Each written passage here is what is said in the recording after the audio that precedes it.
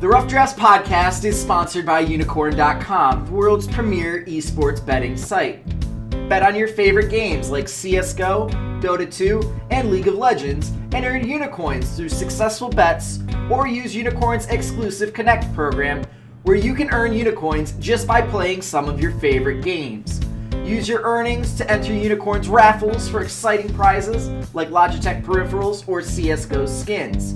So join Chase and Walter and prove who really is the esports gambling expert. Unicorn.com. Log on today.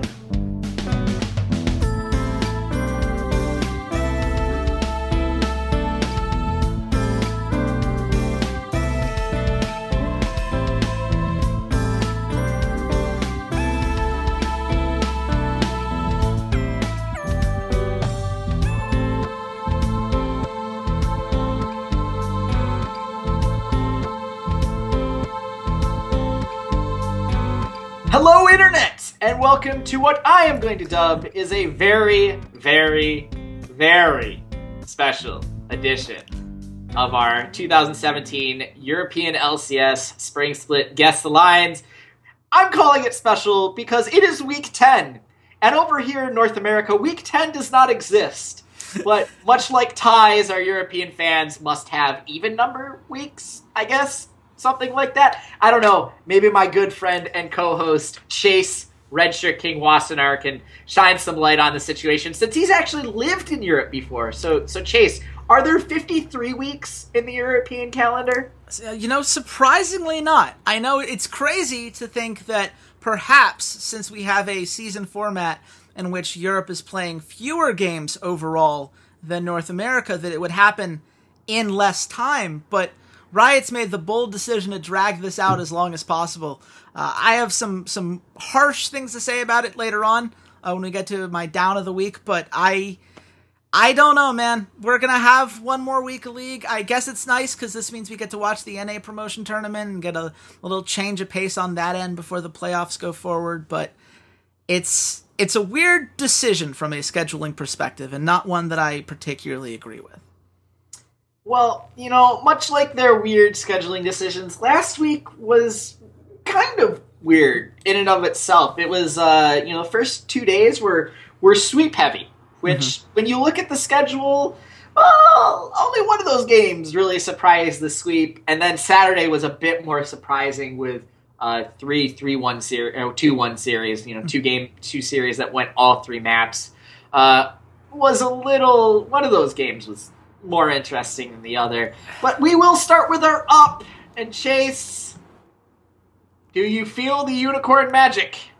Oh, is that what I have to do for my up this week? No, you don't have to do that for your up. I know you're going to say Roccat. Of course I'm saying Roccat. I'm going to fanboy this to death. Come on. You're allowed. This was a 0-7 team that had no hope, that I was talking about being like a dead dog or dying dog, and I didn't know what to do with him.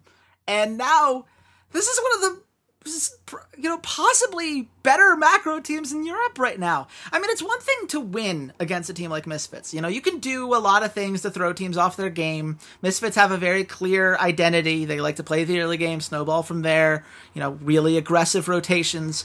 But that's very hard for most teams to keep up with. Certainly not something that Roccat could keep up with the last time these teams met. And Rockat's rotations were immaculate.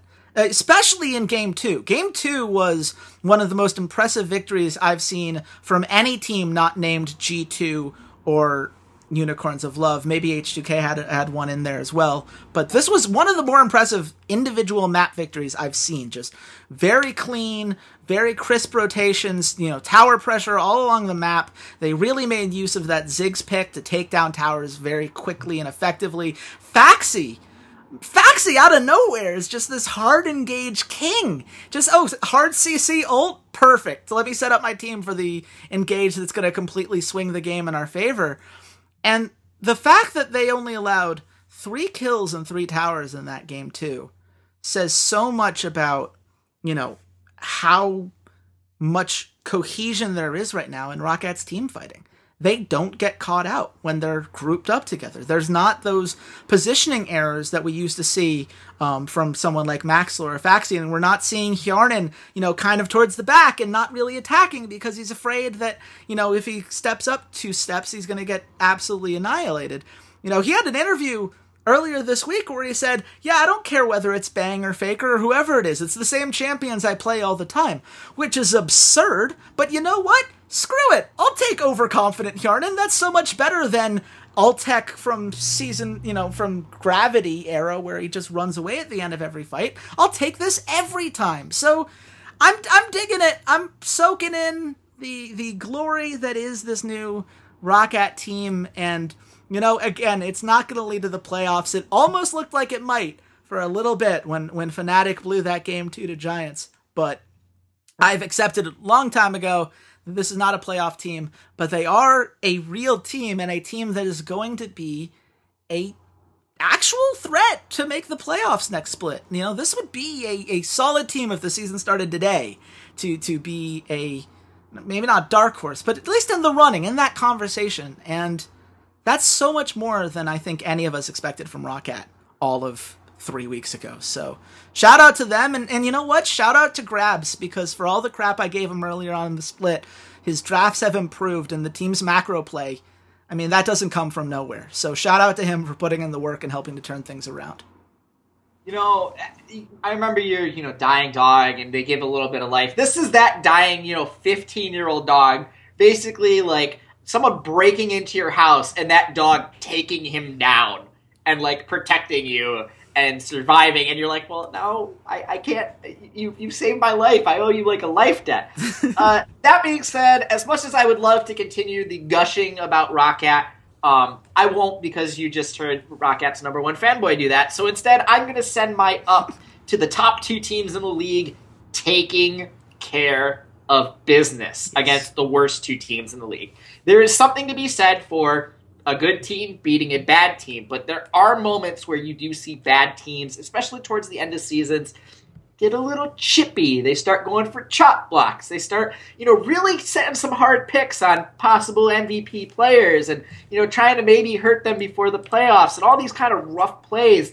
And you see really good teams down the stretch fade a little and get into situations. Not they're going to, make it a 3-game series or anything, but there are moments during the games where you're like, okay, like I'm not feeling too good about this team. And G2 and Unicorns of Love, in a very, very weak week for them, opponent-wise, just took care of business. They swept up. They said, Giants, Orion, you're not in our same stratosphere. Get out of here. We want to move on. 2 very quick series on both of them. And it's really good to see that out of the top 2 teams in Europe, because towards the end of the split, we have seen, top 2 teams in both North America and Europe falter a little in the past. North America, I am so thankful that we will not be talking about them this week, because I don't want to talk about a #1 team in North America losing to one of the bottom 2. Cough, cough, cough. Speaking of bottom 2, Chase, yes. There are always ups and there are downs. So what was your down this week? Well, I mentioned I was going this way in the intro. Let's talk about this format and why it sucks and why Riot should never do this again. Look, I understand the idea, right? We've seen China and the LPL do this before. They've got the 2-group format, and China tends to enjoy that. But the thing about that is that the reason they do it is because there are 12 teams in that region in their professional league. And so you would have way more matches if they did a double round robin with everybody, by having it be a double round robin within your group and then playing the other group one time. You get to 16 series, which is almost as much as what you're seeing in North America, and they have to do it over a kind of different scheduling conflict because of the different Chinese holidays and the tournaments that they add in that kind of break up the action. So there are real reasons that they do it, whereas Europe seemed to make this decision because they want to be different. And change for the sake of change is not a positive. There's this terrible idea, and it's something that I'm seeing with some of the Overwatch League rumors I'm hearing, all people are always looking to be that next big thing, to be the innovator, because you always get credit when you try a new idea and it works. And when it fails, you can say, well, we tried something new and, we'll make tweaks and we'll learn from it, and you never really get crap for it. But you know what? I don't think there's any real logic that has been explained by Riot as to why this format has to be the way it is. Why does Europe have to play 5 fewer series than North America? Why does it have to take 10 weeks? What was the point of having only 6 matches for most of these weeks and, being relegated to these, early morning times if you're on the West Coast, but, during the work day on Thursday and Friday for most North Americans? And is this, why not at least put it in their prime time if that's really what you're going to do? Because it could have been in a better time for Europe, and they don't do it. And they don't have these, 2 stream days. Isn't that the whole point of why we made that switch last year, is to have the 2 streams going simultaneously? So if there's a match like, I don't know, G2 versus Giants, that we don't have to watch it, that we don't, it's not, we can go forth and not be, dragged into, well, we got to keep up with all of these or we won't know when the match we actually want to watch is going to be on. But it's okay, because there aren't that many watches you want to watch because of the way they did the snake draft for these groups. And, I understand why they did it this way, right? You want to have each group be relatively even. You don't want all the good teams in one group and all the bad teams in the other. That makes sense. Until you think about the fact that because there are only 5 teams, and because there are so clearly tiers between the top teams and the bottom teams, none of these groups were close. The amazing stat of the day, for those of you at home who are interested, Group A and Group B, if you go from week 2, from after week 2 to now, so the last 7 weeks, there have been a total of 2 shifts in the overall standings. In Group B, Unicorns of Love and H2K switched places for 1 week in week 6 before getting back to the norm that it's been since week 2 in week 8. And in Group A, obviously, Roccat in week 8 leaped over Giants Gaming. That's it. There's been no other movement. None of these teams have changed their seeding outside of those 2 moves. Who wants to watch that? How much more fun was North America when we had all of these playoff teams that we were right on the edge and we didn't know which one was going to make it, and, there are all these interesting storylines about who was going to claim what seed, and it was very close and tight-knit. But you've separated them such that that's impossible. Because you're not going to have these middle-of-the-pack teams who get to play against each other and create these interesting back-and-forths. Because the middle-of-the-pack teams only played each other once. It's terrible, and it's so avoidable. You just have to do the thing that we already know works. The NA format is great. It does everything you need to do. I don't know, man. 5 of the 6. The real issue isn't experimentation. It is that Europe lacks the casting talent that North America does. Look at all the casters North America has, and they added Captain Flowers, who has just blown me away as a caster. I watched some of his, when he was doing, the LMS playoffs and little things like that. But his stage presence, and he has absolutely saved Zyrene's career, in my opinion, as a caster in NA. Him and Zyrene have a synergy that I don't think is matched by anyone. At any broadcast pair that I think of, except maybe Rivington and Kobe, and that's just because they get along so well and they have all that banter. But give Zyrene and Flowers another split or 2, and they're going to be up in that type of synergy. You look at Europe, and it's Krepo, it's Deficio, it's Pyra, it's Quickshot. Vitis, I guess, Stress. Really, But the quality just doesn't compare to North America after you get past Krepo and Deficio. I'm sorry, I like Pyra. I think he's pretty good at his job, but when I compare him to the other play-by-play guys over in North America, he's probably 4th on that list. And Quickshot has just deteriorated this year because they put him in a position of prominence, in a D-man position where he's probably, up at the top of the caster, and I think he's just overstressed. Yeah. I think he just comes off as that they're trying to do too much with him, and he needs a break. They need to back him off a little. So I think that's the real issue, is they don't have the on-screen talent to match up with the type of schedule that North America has. If only you were the most played game in the world right now, that is, or if you had, I don't know, say the largest esports viewing audience that would attract the kind of talent that would shift things, or if only you're an international company that could move some of these broadcasters over. Chase, let's be fair, though. Europe does not have the numbers North America does. There isn't the same type of value, And sure, yeah, maybe you can ask, someone like they asked Pyra, from LPL, like, hey, do you want to go to Europe instead of North America? Maybe they could ask a couple of those guys, yeah, you want to move over to Europe and do Europe stuff, but why would you want to move to Berlin from LA? Like, let's be honest, why would you want to live in Berlin when you can live in Santa Monica? I mean, I'm going to disagree with that wholeheartedly because Berlin's one of my favorite cities in the world. Shout out to all my German friends out there. That's fair. That's fair. But look, at the end of the day, if you want to fix the problem, at some point you're going to have to take a leap of faith and trust that, if you put the time and energy into it, you're going to get that back out. Riot hasn't done that with Europe, and we're seeing the signs of that over and over again. And at some point, either you fix it or we're going to have what we have this week, which is where 5 of the 6 playoff teams are already locked in. Sure, we don't know the seeding in Group B, but, it's almost certainly locked in unless something crazy happens. Fnatic is almost certainly getting the spot unless something crazy happens. So it's, as close to getting 6 out of 6 before the last week as we could. And by the way, both teams that are in relegation are already locked in as well. All of the storylines that made NA so fun last week are not here.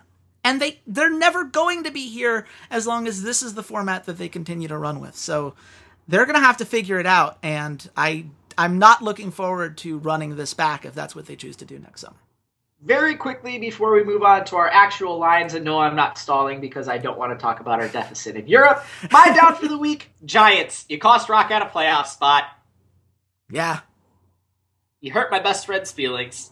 That's not nice. I'm not very happy with you.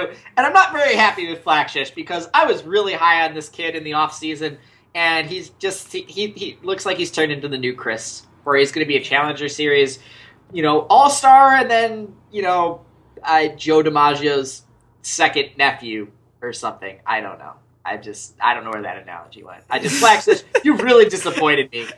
Yeah, he's as disappointing as that analogy was, Walter. So you're on point. That was the point. It was really a meta joke at the end of the day. Yeah. Speaking of terrible, we went 1 for 1 on our smart money bets last week. Because ROCCAT 2-0'd Misfits, we got screwed out of our 3 map. Which I sat there and I stared at that before the game, a couple hours before the game, and I was on my phone and I just woken up and I was looking at Unicorn. And I was like, if I gamble on ROCCAT and they lose and I tell Chase I gambled on ROCCAT, I will have ruined our friendship forever. Just forever. He will never be friends with me. And I was well, maybe I'll just bet on Misfits to get the counter jinx in. But I was like, yeah, but then Karma knows what I'm trying to do, so I stayed away. The only thing I did bet on was the 3 maps. And that didn't go through. But we still got the 2-0 for ROCCAT. Maybe they beat G2? Maybe? That's funny, man. I appreciate that. What we did get was we got Fnatic versus Giants to go to 3 maps at plus 105. So we made a whole $5 last week in Europe. Green, we went up. But unfortunately, going into week 10, that puts us at minus 210.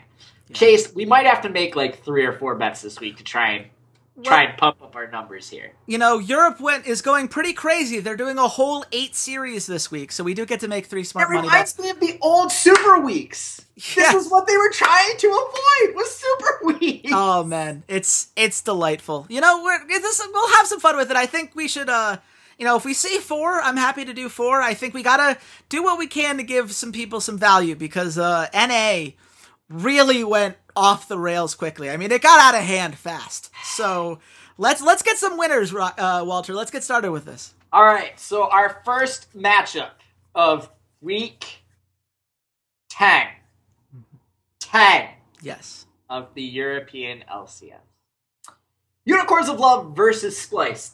Both of them had solid 2-0s last week against much weaker competition. As we said earlier, Unicorns of Love crushing Orion. And Splyce has really turned it on here in the latter half of the season. They crushed Team Vitality. Chase, I know we talked about Splyce a little bit last week, but really, what has been the crux of this resurgence? Man, the meta shift just plays so beautifully in this Splyce's hands. And when people say that, it's usually meant as an insult, right? The idea of, it's not that these players are great on their own, it's just that they have this one play style and it happens to be, relevant right now. But, the things that really held Splyce back are things that don't matter so much anymore. The weak early game was something that really affected them when they were playing against the top tier teams. It's about a 48.3 early game rating right now. That's 6th in the league. And that's after they've been on such a run these last couple weeks. But you know what? That doesn't matter when snowballing junglers aren't necessarily as popular as they used to be. The idea is that as the games get a little bit later, as we start seeing games that are decided more in the 20 to 40 mark than the 10 to 20 minute mark, which is where things kind of used to be, then things like lane efficiency come into play. In lane efficiency, they're at 51% right now. That's the tied for first in the league.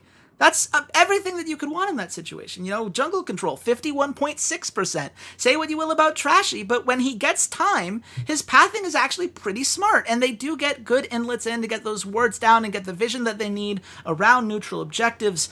Oh, and by the way, we're in a meta now where top laners are able to do so much more. If I'm going to give Faxi credit for the step forward he's made, well, let's keep in mind that Wunder gets more resources than any other top laner, and now he's in a position where he can play something like his Kennen, which was just beautiful to watch. I love his Kennen.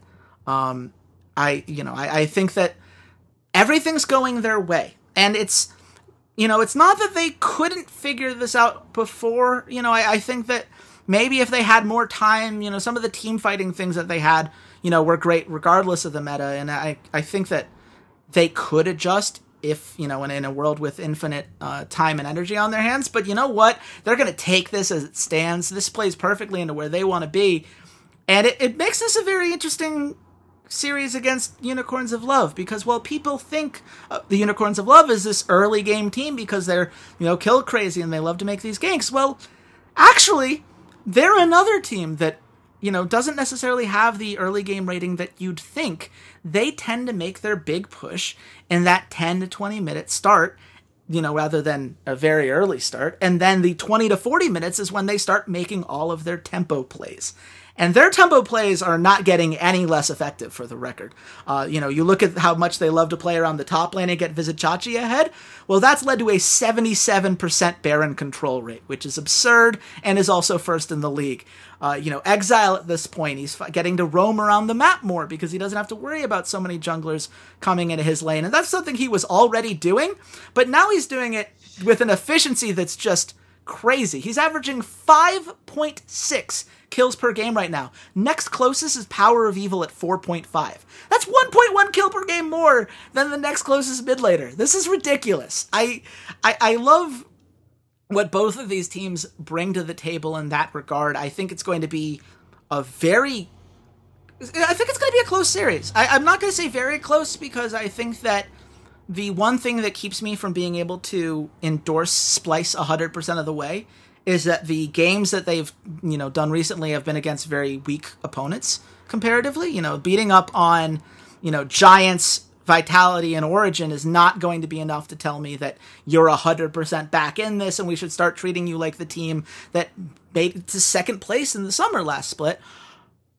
But this is their chance to prove it, and I do think they're going to show more than people expect of them. I don't think it's going to be enough, but I think that'll say more about how good the Unicorns of Love are right now than it will about Splyce. I will say that Unicorns of Love, to me, this past week showed they can play varying styles. They showed that they can play we're going to sit back, we're going to farm up, we're going to play to more of a scaling champion composition when they played the Caitlyn and the Kassadin. That very much... Kassadin is very, very weak in the first 6 levels. Extremely weak. And Exile did a very good job, and Senkux did too, because he also played Kassadin. They both did a very good job of playing around those first 5 levels, and when they blow early flashes, to not really die. I believe it was Senkux that had the attempted tower dive on his Kassadin with the Graves, and he was skirting around the tower, so the Graves was hitting the tower and not him.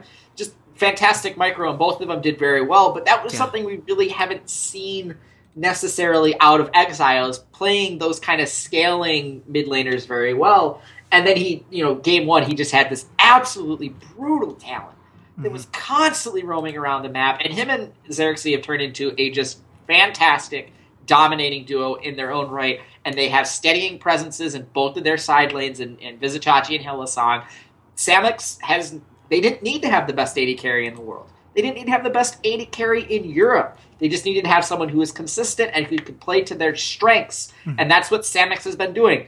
He's not going to be on my all-pro team. I'm not putting him for most improved player of the split or anything crazy like that. But he has had a very solid, I'm the fourth man on this roster. I'm going to do my part and try not to get caught and try not to lose the team any games. Chase, when it comes down to it, what is going to be the deciding factor and what's a very important match for Splyce? Well, at the end of the day, I think it's going to come down to the top lane. Wunder and Vizicsacsi are both the guys that these teams like to play around. Wunder gets more gold, like I said, than anyone else. It's 23.4% of the team's gold gets funneled up to Wunder in the top lane, and Vizicsacsi is the guy that they're constantly looking to make those first plays around. So it's going to be which jungler can get up there first and get those little advantages. I think that Pick a Man is also going to be very relevant. I like to see both players using either, bruisers or full-on kind of split push top laners. I think that letting them, have this giant map presence is going to be the way that this goes. Whichever one of them wins is going to have a huge advantage going forward, though, because these lane efficiency ratings, both of these teams are tied at 51%. When they get a chance to work in a lane and get time to really manage these waves properly, they can, take one objective and turn it into 3 objectives. And I think that the only way you're going to be able to really stop that is to make sure that you don't allow the other team to open up the map. So look to see who gets the first towers. That's going to say a lot about the pace of the game from that point on. Also look for team fights. Obviously, Splyce is a little bit more passive than Unicorns of Love are when it comes to the way they like to set up team fights. Splyce are much more willing to kind of let you sit back and walk yourself into the trap that they want to set, whereas Unicorns of Love say, I am the trap, and just charge at you. Which, neither one of these is necessarily bad, but it's going to be very interesting to see which team gets that first pick. I think that you're going to get a very good sense of how the tempo of these fights are going to go down within the first 15, 20 minutes of the game. And from there, it's just going to be whether, either one of them can adapt on the fly. I think that Unicorns of Love put a lot of pressure on teams, and I think that if Splyce can keep up with that, it's going to be very close. I'm not quite convinced that they can yet. But, that's why they play the series. It's going to be fun to watch. I'm looking forward to it.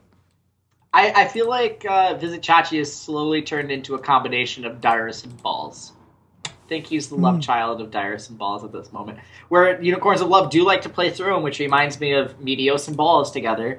But teams also like to camp the hell out of him, which reminds me of Dyrus. So, yep. I mean, I love Dyrus. I kind of like Balls. Take it as you will, Unicorns of Love fans. Chase, where did you see the line on this one? At the end of the day, I think the Unicorns of Love are favorites. I think that the casinos have really liked what they've been doing recently, and they've been getting a lot of bump on that end. I have Unicorns of Love minus 300. You are too high, my friend. Oh! I am too high, my friend, at minus 250 for Unicorns of Love. It is Unicorns of Love minus 163. Whoa! Splyce at 125. And I don't know if this is a Splyce bump necessarily, or if it is this is the last week of the regular season. Some of these games really mean a lot. We don't want to go too crazy. I mean, I guess that seems like that's a sizable Splyce bump, which is unfortunate because I was really hoping for some great upset odds. I think the plus 125 is very fair, which doesn't necessarily mean that we shouldn't take it depending on what the other lines are. I don't know where the value is going to be for the rest of the week, but yeah, I mean, they're clearly accounting for the way that the meta has shifted and how much more confident the Splyce have been in their rotations and in their playing around the map. So we'll see. I think that's a very fair line, unfortunately, for us. But 3 maps are at plus 100. Oh, okay. Well, that seems nice. I'm just want to put that out there. Yeah. I also want to put out this series. I just want to put this series out there because I don't really want to talk about this series. Fnatic versus G2. Chase. Other than Fnatic have to lose for Rocket's playoff dreams to be alive, anything we want to say about this series? Anything in particular?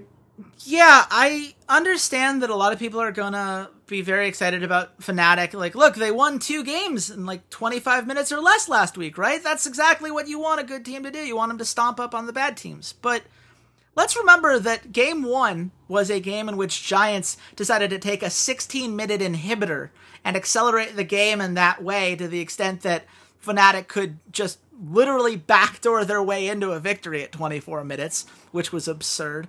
And Game 3 came down to Giants throwing their bodies at Caps over and over again while he was on LeBlanc. It could not have been made easier for him. That isn't to say that there weren't some things I liked about last week.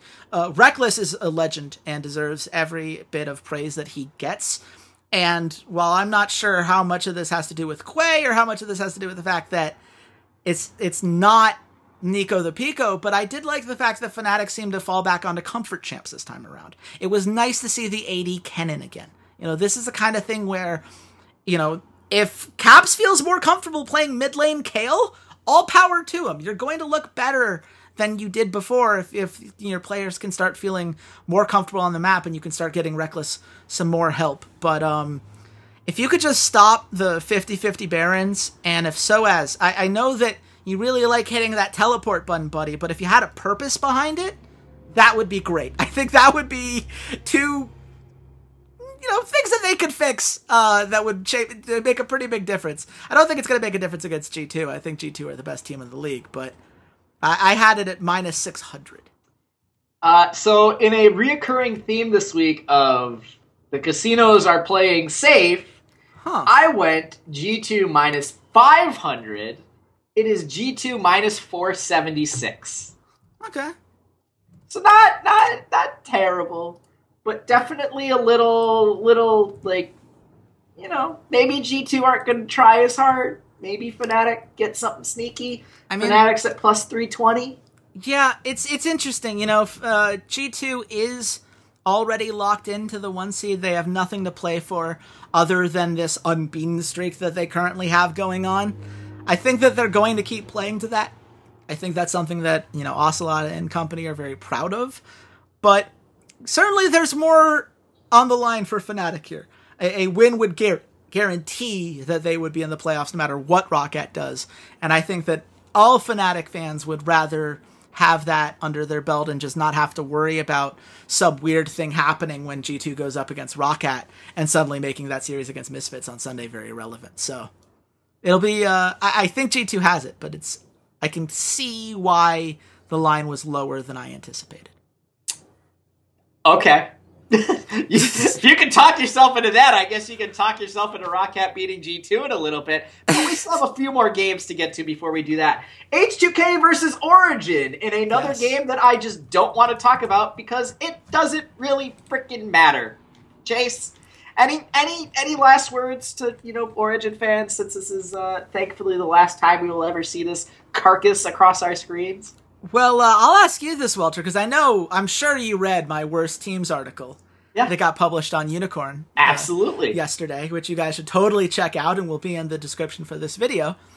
Where does Origen rank on your worst teams of all time list? Second worst team of all time behind Coast, because at that moment, Coast had that lovely writer who wrote that piece about how Santora had left for TSM that was posted on their official site and then, was miraculously disappeared. And all we can assume is that they're lying in a ditch somewhere in the Nevadan desert. So that Coast team takes the cake because I don't think you can match that level of craziness. So, yeah. But they're a solid number 2. That's a very solid 2. At the very least, it's very hard to see another team stashing away half of their roster onto a challenger team that then also failed to qualify. You'd have to try very, very, very hard to be worse than that Coast team. I currently have them at 3. I think that Move Your Mothers was slightly worse to me, just in the absurdity of that whole situation and the way that their management handled or in many ways didn't handle that whole thing. But Origen, you've still got time, man. You can play yourself down over the next couple of weeks. So that, I guess, play is Cyanide. Just play Cyanide, dude. Why I not? don't care. Make him 80 carry. I want to see Cyanide. That's all I want to see. Just take the Cyanide capsule and have a mercifully sweet death. Yeah. Where do you think the line is, Chase? I have it at H2K minus 1500. All right, this is literally the only high line of the week. Oh. You get this, my friend. I said H2K minus 1,000. Yeah, it's H2K minus 3,333. Origin at plus 900. And I don't think there's not going to be any value on it, too. Stop it. There's no value on 2.0. Yeah, it's at... The 2.0 for H2K is at minus 285. Yeah, I mean, it's guaranteed money. That bet's going to land. Origin is completely and utterly just defeated. Yep. Yeah, there we go. That's all I have to say about that. Giants versus Misfits? Yeah. Anything to really say about this series other than Misfits kind of needs to get a rebound here? Yeah, well, let's talk about Misfits, because that's, the other side of that Roccat coin, right? I was going to say Misfits for their series against Fnatic, but yeah, let's talk about Misfits now. I mean, that's fair, too. If we're going to wait on that, then I'll just say really quick about Giants. Flaxius, Memento, and Knight all being on Assassins was cute. I liked the idea of Flaxius, Talon, top lane, why not? Doing that against Zillion, Ezreal, and Tahm Kench was suicide. And I think that that's possibly the best way to explain Giants gaming, is just they have these ideas that don't quite work in the optimal situation, and they find a way to use them in the worst possible situation. I genuinely, most of this roster is not LCS caliber at this point. HeQ should really be in the same conversations as Keith. 2.7 KDA, 652% kill participation, negative 102 gold difference at 10 minutes, and 236.6 earned gold per minute. Oh, and by the way, 401 damage per minute. That's worse than Keith. Hold on, I'm going to call a big timeout on this because HeQ is a rookie. Sure. And Keith is not. Keith has actually been used to try and motivate the following 80 carries: Piglet and Wild Turtle. And HeQ has never been used for any of those things. So I'm willing to give him a split when he was brought on at the last moment to be this team's 80 carry. I'm willing to go, it's your first rodeo, buddy. Okay. Sure. He's getting a pass that I would not give Keith. You can keep Flaxish and HeQ in your little corner. You can lead their fan club. I'm not defending him in any way, shape, or form. I'm just saying, Keith is at a different level because Keith has been around for a full year. Sure, but I think that when you look at the numbers, there are enough similarities that we should really be looking at HeQ and saying that this is not worked. And I think that at the end of the day, Giants have a lot of changes that they'll need to make if they escape relegation. I think that they might, but we need to see some fire from them in this series. If they can take a map against Misfits, I will be feeling better about them moving forward, but that's going to be a tall task. Where do you think the line is? I have it at Misfits minus 500, but you seem to be insinuating all these lines are low, so I'm starting to get nervous. Well, Chase, unlike Giants roster, this guess was in fact a slam dunk. I said Misfits minus 450. It is Misfits minus 500. Hey! You absolutely nailed it, unlike the Talon top lane pick. What's that put Giants? Giants are at plus 335. I wouldn't touch it with a 40-foot pole. Nope. Moving on to the last game that nobody really cares about except our diehard Unicorns of Love fans. That's the only reason I'm watching them, is because I enjoy watching Unicorns of Love. I genuinely love your mid laner and your jungle and pretty much everyone else on this team. I love your owner. You guys have turned me on to Sheepy. Romain's awesome. I just like watching this team because I like watching the players. Yep. Vitality, on the other hand, I hate everything about this. Absolutely everything. I don't like a single one of their players. None. It's one of those things where Nuke Duck had that one game. They were so close to potentially grabbing that game 3 against H2K, which they had no right to be in the first place, but they had that weird Blitzcrank pick. They were doing some fun things, and they got that Baron. It was just nice to see them try, and Nuke Duck was hitting these ults and getting them to win these fights that they shouldn't win, and then he steps on that trap and just completely throws away the game and thus the series. And I can't think of a more apt metaphor to describe what Vitality has been. I mean, you look now, we're in split 3, right? This is split 3 of Vitality, and the one thing that they've kept are their solo laners. That core has been here all 3 splits. And so let's do a check-in on Cabochard and Nukeduck, shall we? Cabochard, right now, he's getting 22.9% of the team's resources. That's the second highest of any top laner. So what's he doing with that? Well, he's got a 3.1 KDA, 60.4% kill participation, just barely ahead in gold differential at 10 minutes, and 360 damage per minute. That's average or worse in every single one of those meaningful stats. So you have a player who is getting you a below average performance while getting well above the average in terms of in-game resources. That's a problem. Let's see Nukeduck here. Nukeduck, 2.5 KDA, 63.7% kill participation, and 250.5 earned gold per minute. All of those are 8th or worse compared to other mid laners. So what's the plan? How do you build around this core? If this is something that you're going to lock into for split number 4, what is your ceiling? And that's the problem that Vitality is going to have to face. And they've avoided this question, twice now, right? We knew after their spring split last year that this was a core that had some questions around them. And now those questions are giant flashing lights that we can all see.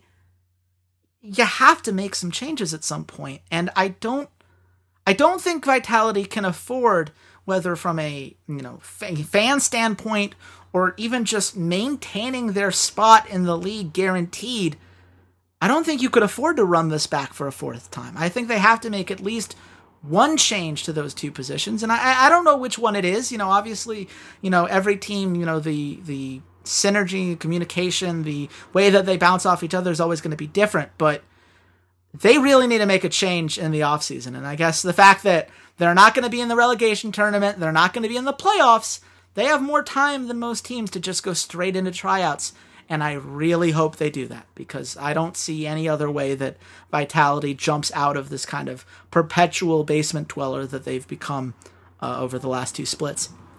I had it at Unicorns of Love minus 800. I don't see this being a particularly close series. Well, the North American Bumblebee epidemic is also hitting you in your guesses, Chase.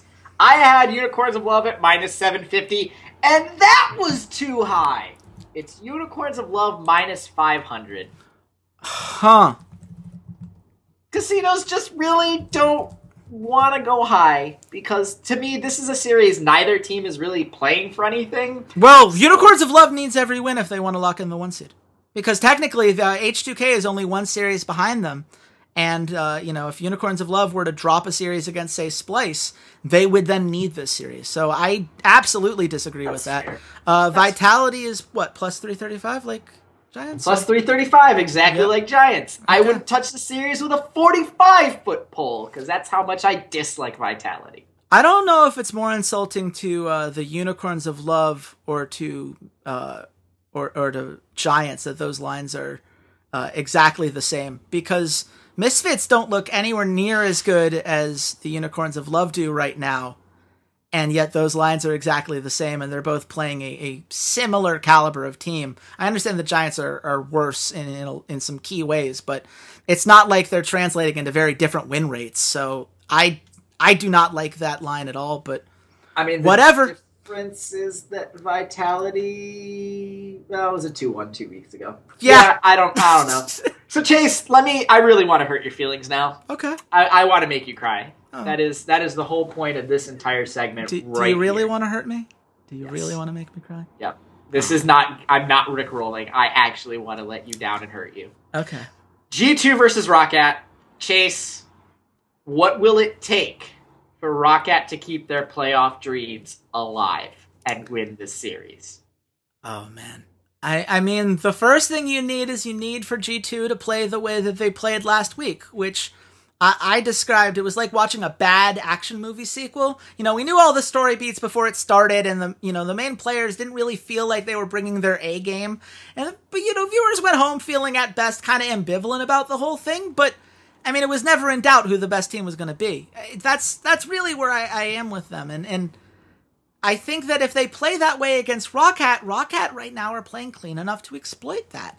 I think that there are, the way that they set up these rotations and get to the team fight phase, they do a very good job of making sure that they're not hemorrhaging resources. They're not necessarily going into the 15-minute mark with a lead, but they're very close, and they pick compositions that have that mid to late game strength so that as long as they can hold out, they're always going to be competitive. From there, a lot of it's going to come down to vision. Roccat places more wards per minute than any other team in the league, and while that's not necessarily a sign of quality, I've brought that up in the past, that, if you place wards in terrible places, the fact that you placed more of them doesn't really say a lot. But Rockat's macro, as that is their rotations have increased, their ward placement has improved as well. This is something where I think that maybe they can get more vision in that regard and stop some of the, trick flanks that they like to do, or some of the Perkz roams when he tries to split push accordingly. That's something that I think G2 are definitely going to try to test and see, like, okay, Betsy, can you match Perkz in a side lane? And the answer is probably no, almost certainly no, in fact. But I think that's a smart thing for G2 to do, and I'd be very surprised if they don't at least try to force Roccat into that 1-3-1. And ultimately, that's my problem when I try to talk myself into Roccat winning the series, is that I don't think they have an answer to that 1-3-1, which is something that G2 does really well. We know that Sven can push out lanes and wave clear effectively, and if they do get caught out in a 3v3 in the mid lane or wherever that's happening, he's going to be just fine. Meanwhile, Roccat have really only shown that they know how to pull off these victories when they're getting that big team fight, when they're forcing fights around objectives like the Baron, like the Dragons. That's where they've had their advantages. So as long as G2 doesn't, play sloppily, like they kind of did against Giants, and Roccat plays to, and don't really play into Rockat's hands. Don't run into these team fights unnecessarily and force them to really spread out across the map. I think G2 has this, but it's not impossible. I don't know, man. I'm just happy. This is the best team I'm just happy to be here, man. I'm just happy to be here. Look, I'm just a guy from Georgia, and I'm happy to be here. Since Jankos, Nukeduck, and Vander left at the end of 2015, we haven't had anything as a Roccat fan that you can point to and say, yep. Betsy. Betsy. Sure. You've had Betsy the entire time. Betsy's a great, Betsy. 2 to 3 option. He's like Reckless. If he's the second or third best guy on your team, you're probably fine, but he should not be your superstar. And unfortunately, he was put in that position, I think, and Roccat struggled mightily as a result, but this could be the dawn of a new era for Roccat. This is a new look team that is playing as a team right now, and that's the big thing. These are not looking like individual players that feel outmatched or uncomfortable on the big stage. These look like 5 guys who are playing as a unit right now and are improving every week. And what's that? I'm smelling some Splice in the air, some 2016 summer Splice coming in here. I think that's in play. I think they could be that kind of team. I could totally see that on the horizon. That's the hope for me. It's not going to work out this split, but they've done enough for me to not care anyway. I have it at G2 minus 600. So, we're going to split this. Okay. Which means I'm up a point with 2 left. Yes. So, listen, for me, Roccat, I like them. I like the organization. I am a Betsy fan. I'd even say I'm a Betsy mark. I really like Betsy, even though he's given me not a whole lot to mark out about, other than the fact that he plays Swain, and it's glorious, and I love Swain. But, to me, they just feel like a less talented version of G2. And their win condition is what FlyQuest's win condition against TSM in their first matchup was, which was, in Game 2, TSM has to face check into Orianna ultimates. They have to physically walk into these big team fights. And G2 are too smart for that. Sure, maybe they'll get a little antsy and they'll be like, let's just try and push this and punish this and get on with it. And we get a week off or 2 weeks off before the playoffs start. We don't have to worry about anything. Enjoy a nice little vacation. Whatever, G2 vacation meme, ha ha ha. But I don't think, FlyQuest couldn't do that for 2 games in a row. They couldn't get that second game of TSM walking into Orianna Ultimates, and I just don't see G2 doing that. Yeah, maybe this goes to 3 games. Look, if this goes to 3 maps, that's a victory in and of itself. I do not think that Roccat, they are outmatched probably across the board right now, but Rome wasn't built in a day, guys. Look at where they were 4 weeks ago.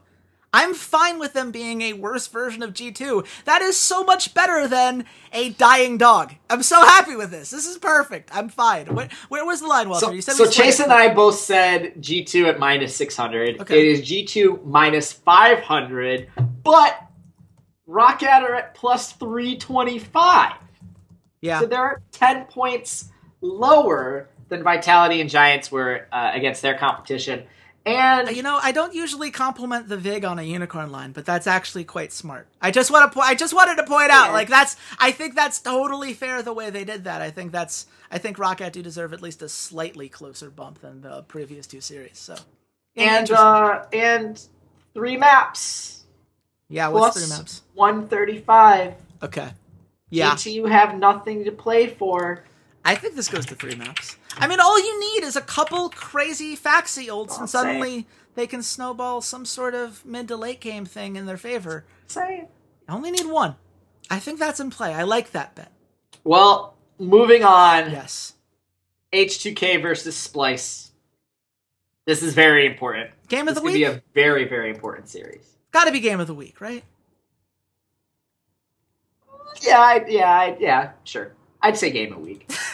That was a very reluctant title. Yeah, it's like that's the thing is I feel like G2 versus Roccat is more important though. I think Splyce and H2K are fine with we're in the playoffs. That's what we care about. I don't think there's a huge difference between being the 2 or the 3 seed out of that group. I just you're either playing against a reeling Misfits or Fnatic. You just used the word Roccat in important match in the same sentence, and my heart just skipped a beat there. That's just, that's so great. We're relevant. We're relevant, Walter. I love it. See, this is the thing. You as a TSM fan, you'll never know what it's like to just be so happy. I hate this. Can I just have this back? I am gambling on Roccat to beat G2 now. I am going to kill your hopes and dreams. How dare you? Because I'm a smart ass. God damn it. I'm going to do that to you, Chase. Yeah. Don't forget, I'm turning into the ultimate heel day in and day out on this podcast. But Splyce versus H2K. Yes. Your game of the week, I'll say it's pretty damn close to me. Mm-hmm. I'll say it's pretty damn close for me. Probably for the 2 seed. Like I said, I don't think there's any difference between the 2 and a 3 seed. What do you want to see out of this match from both of these teams? Well, if you're the heel of the podcast, I think H2K has been the heel of the EULCS. I don't watch a lot of those team, shows that they do on YouTube, but I watch H2K's. Their memes are incredible. Dardoch, Liquid letting Dardoch down one more time hit a little bit harder than I was expecting. So shout out to H2K's media team for that. But yeah, I mean, I'm looking for H2K to play a full 3-game series. I think that last week was very weird for H2K. It was fun. Certainly the matches were close, and that game 3 when they finally stave off the Vitality push to grab the Nuke Duck out on that counter, that was a really great moment, and it says a lot. They showed some resilience in both games 1 and 3 in that regard, because they were actually behind in the early game 2 out of the 3 games in this series. And that, to me, is baffling. Because it's not like Vitality is particularly good at the early game. And H2K has the best early game in the league. They're 63.3. I don't know what's going on with them right now. Jankos, obviously, still great at jungle control.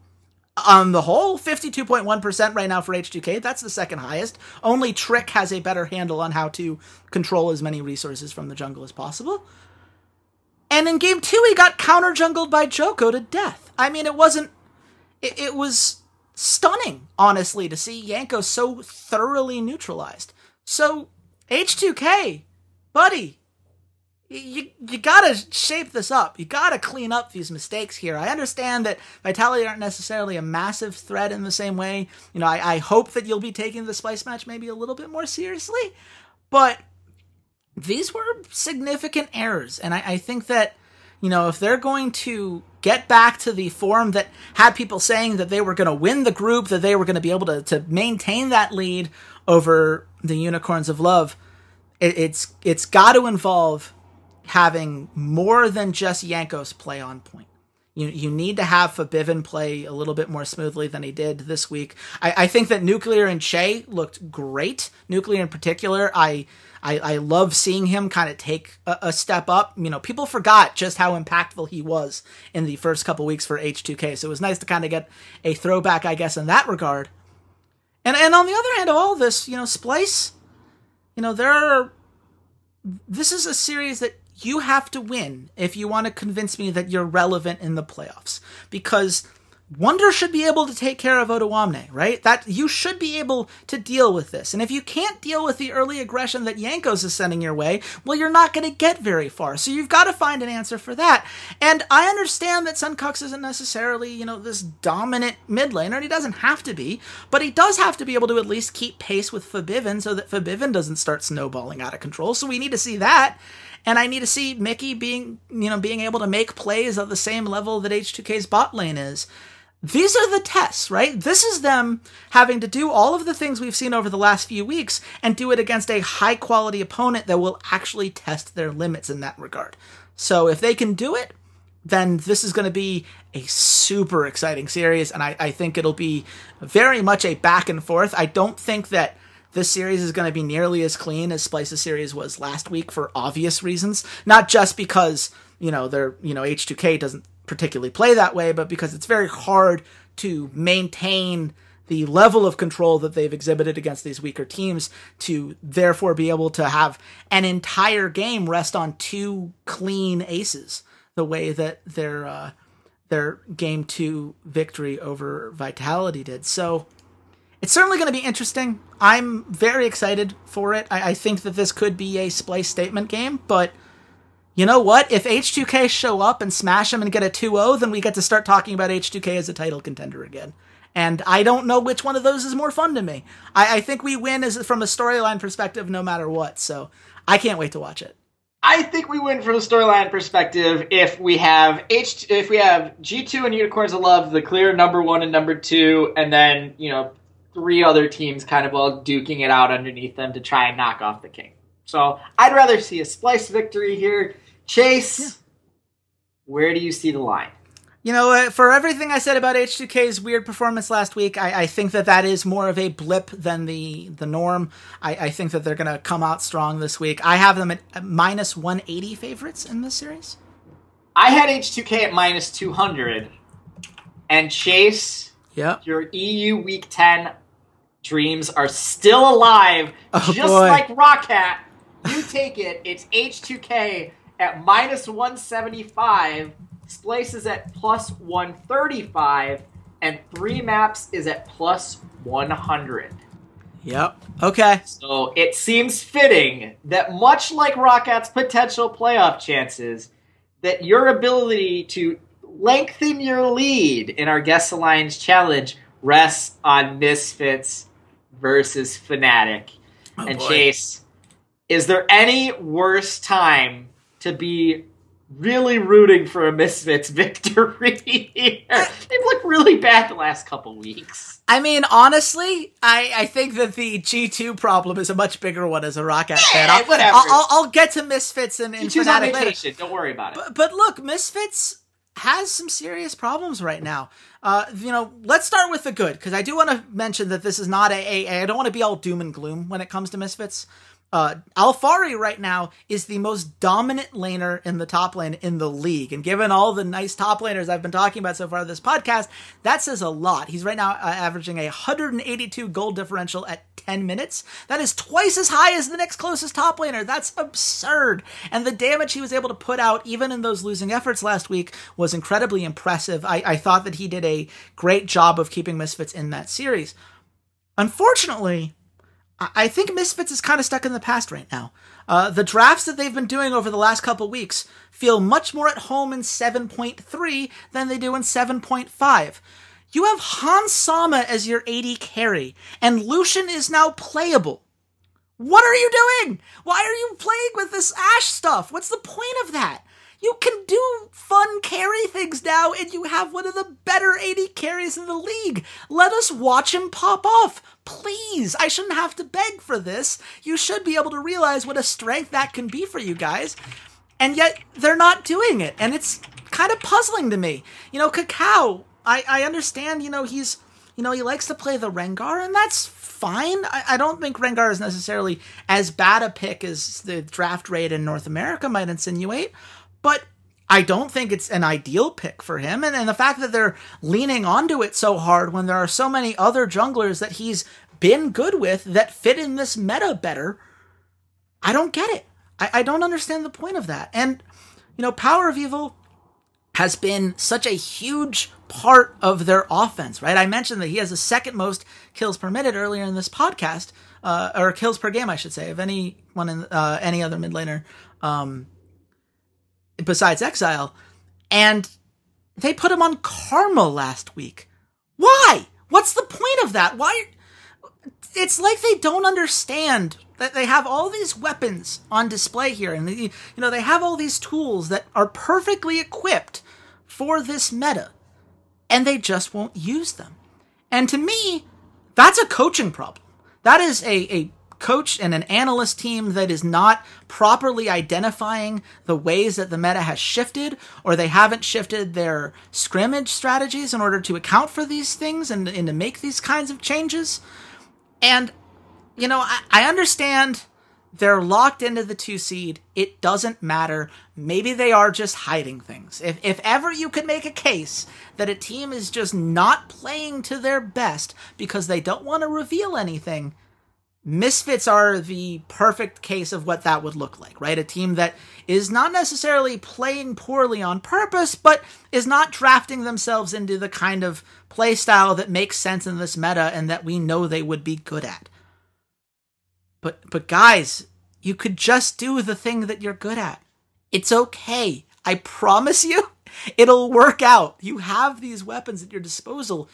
Use them. Make Alfari's life easier on himself, please.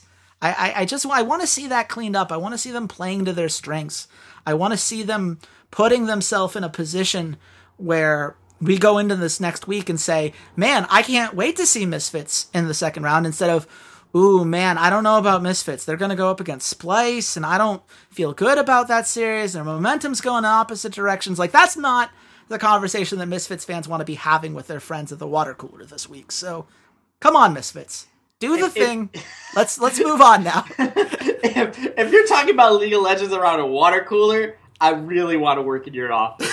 That must be a fact. The fact your office might still have a water cooler is kind of incredible. But Chase, just so you know, when Roccat beat G2, oh god, I'm going to put a whole bunch of money on Fnatic. I know. A whole bunch of money. So before I actually really ruin your night, where are the lines on this? Who's the favorite? What's the odd? Man, I'm very nervous because you've been doing this kind of like reality show style twisting of words to get me to not know what side of this I'm on. I said Misfits minus 320. I think that they should be strong favorites here. I think that Fnatic have played themselves down, even if Misfits have been struggling.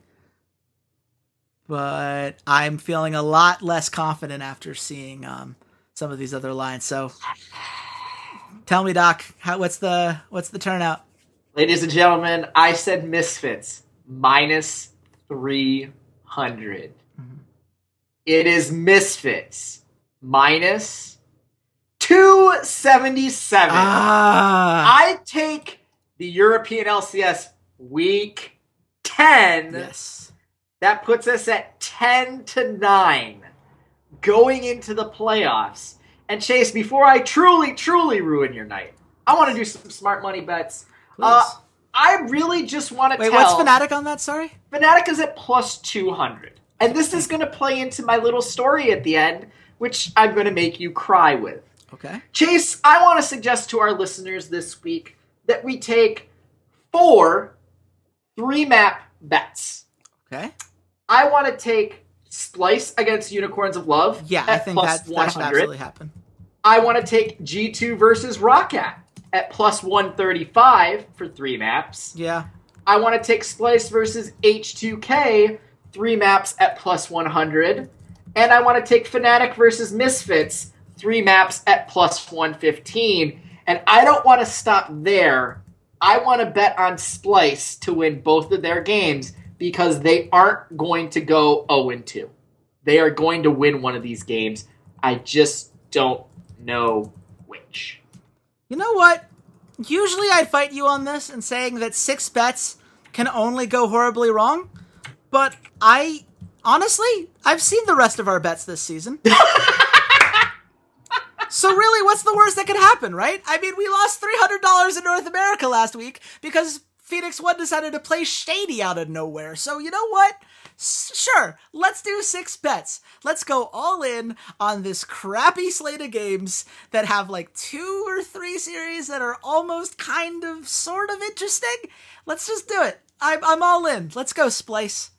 So we are going super heavy. We are taking Splice over Unicorns of Love at plus 125. Mm-hmm. We are taking Splice over H2K at plus 135. We're taking 3 maps in Unicorns of Love versus Splice at plus 100. We're taking 3 maps in G2 versus Roccat at plus 135. We're taking 3 maps at plus 100 in Splice versus H2K. And we're taking 3 maps at plus 115 in Misfits versus Fnatic. Chase, where can the good folks at home find you before I make you cry? Well, look, guys, when Unicorns of Love and H2K both get 2-0 victories over Splice, thus meaning we lose 4 bets all at once, you can send all of your hate mail to me at RedShirtKing.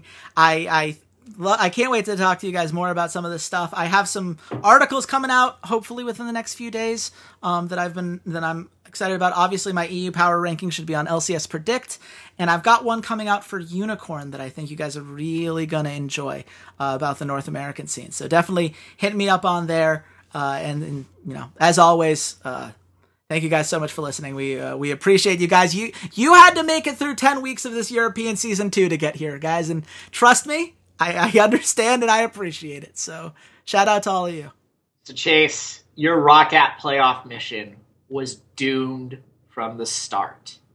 At the beginning of the season, right after we did our prediction episodes, I made some bets. Oh no. One of those bets was for Fnatic to win Group A. That is obviously not going to happen. No. One of those bets was for Unicorns of Love to win Group B, which I'm pretty sure is why Splice are going to beat Unicorns of Love, and then H2K are probably going to beat Splice, so that bet doesn't go through. But I made a third bet in Europe. How dare you? I made a third bet that Roccat would make it into the playoffs at plus 800. And this is where Fnatic's plus 200 line comes in, folks. When Roccat beat G2 and are sitting waiting for that last match, I'm going to put 400 Unicoins on Fnatic to beat Misfits so that no matter what happens, I get plus 800 out of that. So, ladies and gentlemen, Roccat is doomed. And Chase never even saw it coming. And that is why at C80s_LOL, Walter Fedchuk is turning into the ultimate esports heel. And until next time, goodbye, Internet.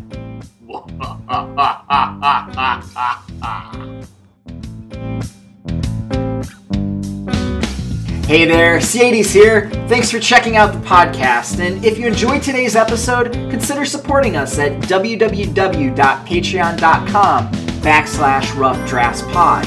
For just $1 a month, you can join your fellow listeners in our patron-only Discord channel and help keep the content coming, or join our VIP club where $1 a show or $8 a month gets you first priority on all patron content like our patron-only Q&As.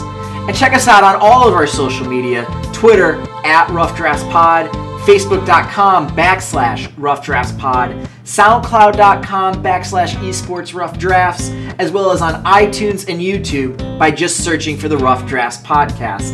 Thanks for listening, and goodbye, Internet.